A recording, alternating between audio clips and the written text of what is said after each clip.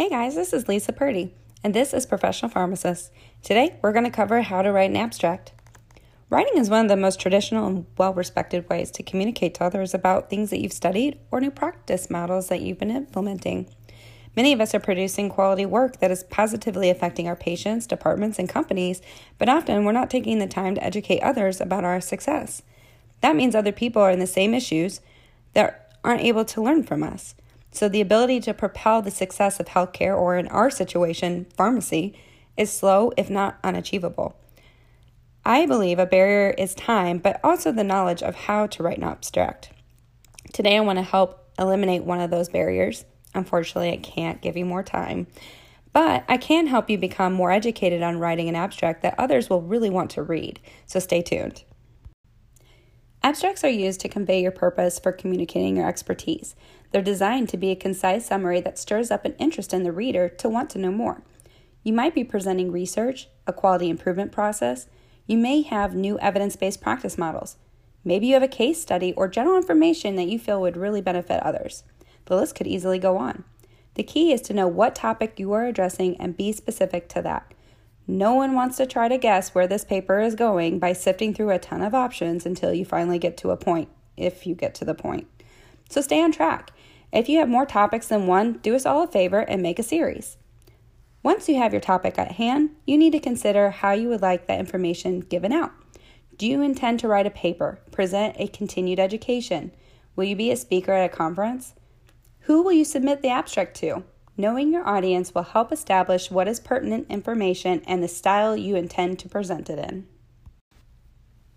For those of you that are unfamiliar with AMPD, Mary Harper and Sheila St-Cyr put a webinar together about writing abstracts that I highly recommend in case you want to dive deeper into this topic.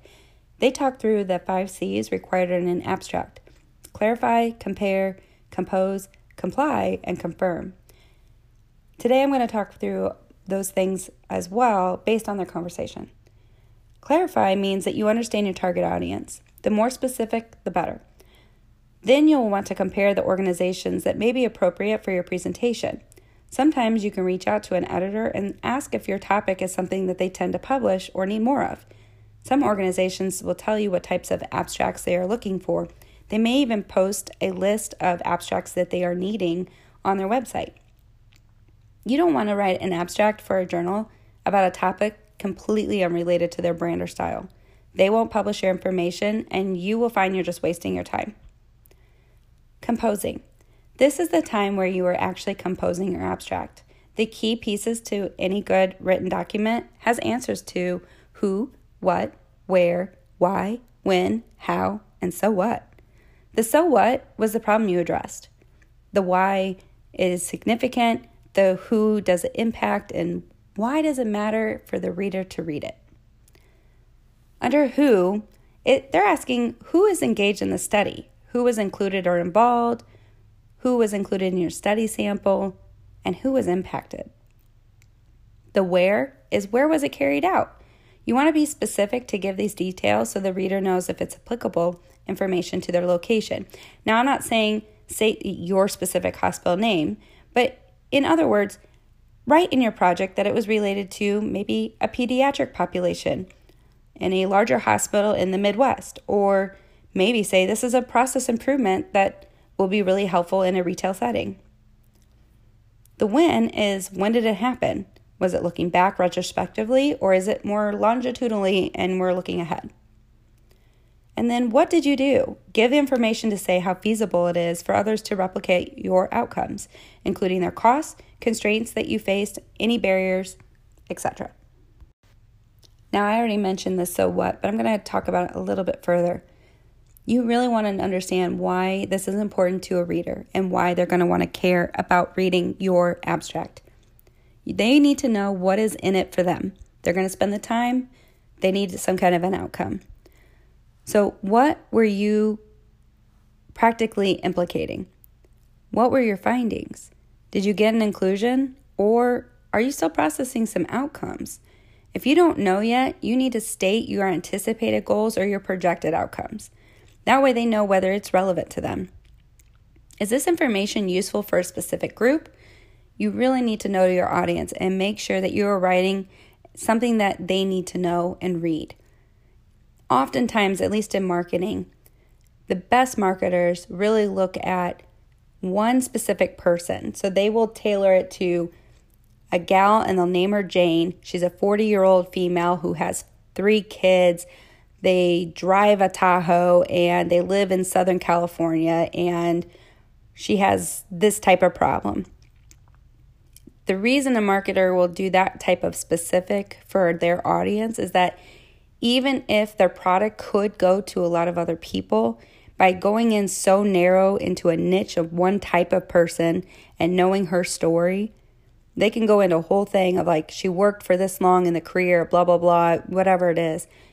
You want to think about that kind of direct focus when you write your abstract too. You want to think about who is going to read this. Like, pick one person and drive it like you're speaking to them directly, and you're going to have a much better outcome with how your paper is responded to. The cool part is when you do focus in on one type of individual that's reading your article or your abstract, is that even though you're going in so narrow for them, everyone else will follow in and see how they actually connect to your material a lot better. If you try to make it so that's relevant to everybody, you're going to miss everybody. Okay? So that's an important thing to consider. The thing about abstracts is that they have to be concise. There is almost always a word limit, so be sure to honor that. Some organizations will not even read your abstract if you have too many words. Now, the outline of an abstract is started with a title, which needs to align with the content. You don't want to have a catchy title and it not make any sense for the rest of the material that you actually present. They need to correlate and work together. An opening sentence should be something that really catches their attention or gets them wanting to continue to read more. The content of your abstract should have the information about your project that maintains the reader's attention. If your reader is having to search for a point, you have already lost their attention. And lastly, you need a line that leaves the reader hungry for more. They want to know more about what happened or how you came to that conclusion. There's something that lands in them that just seeks out more. Okay? Be clear, be concise, be useful, and be memorable. If you can do these 4 things, you have a solid abstract. Now, some places will break up your abstract into chunks when you submit them.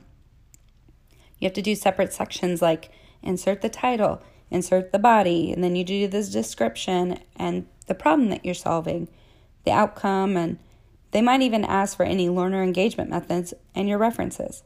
Some of these items are specific to a presentation rather than a paper. The description is often used for promoting the presentation. If you submit it, they use it to let the audience members know which one to go to. So when you do that, just be aware that that's for conferences and workshops usually. The outcome in these sections that they're putting in is not related to the study outcome, but rather the outcome that your learner will have and gain when they attend your presentation. The learner engagement methods, now this is important to know because you want to articulate how you plan to present your material. No one wants to go to a long PowerPoint presentation. We all appreciate active learning environments, and you being able to highlight how you will differ from the average presenter will be what sets you apart. So key reminders. You want to double check if there's a word count or a character count before you submit something. Nothing is more frustrating than coming in with a word count and finding out almost too late that it's a character count. You want to be prepared for that. Then you want to double check your spelling and grammar.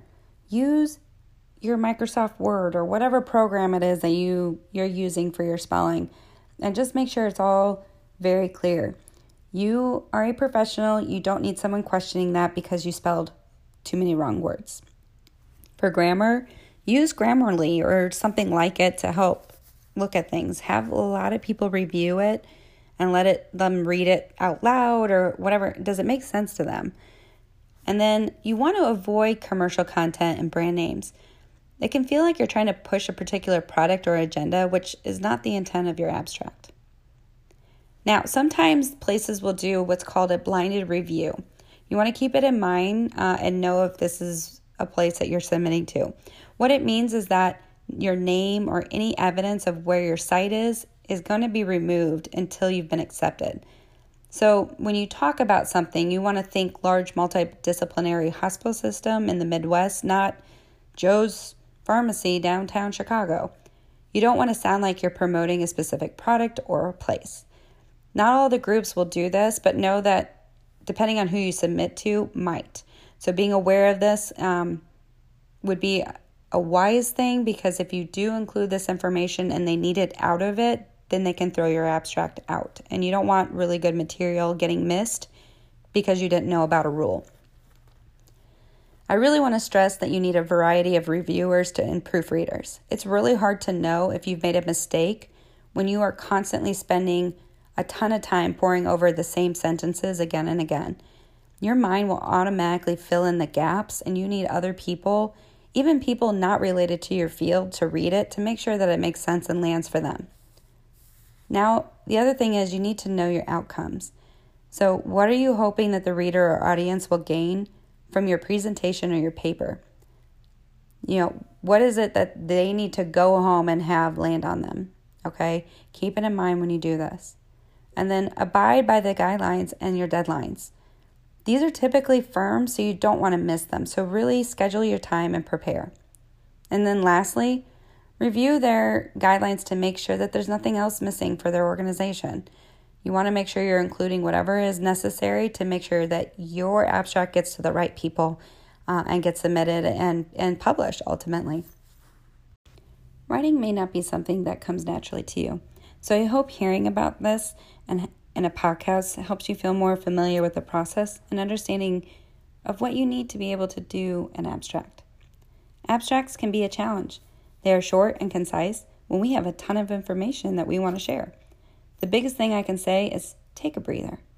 Write your outline, think through your key points that you really want the reader to be impacted by. Start with something and then let the editing come through. It'll work itself out. Just getting the words on a page is really the hardest part. You can always find people who have done this before. They can give you more tips and tricks, and they can review your abstract and give you pointers to fix it. Ultimately, you have information that someone else needs. You did the work. You may even have outcomes to show for it. So take the time and write it out. I hope this type of content is helpful to you. I hope you like it. If you do, please subscribe, leave a review, click some stars, or share it with a friend. This helps others find the podcast and hopefully help them be inspired by all things professional development. You can reach out to me at Lisa Purdy on LinkedIn, or you can even message me here on the podcast. Make sure to listen in next week as we impact the world of pharmacy with professional development. Thanks, guys. Bye.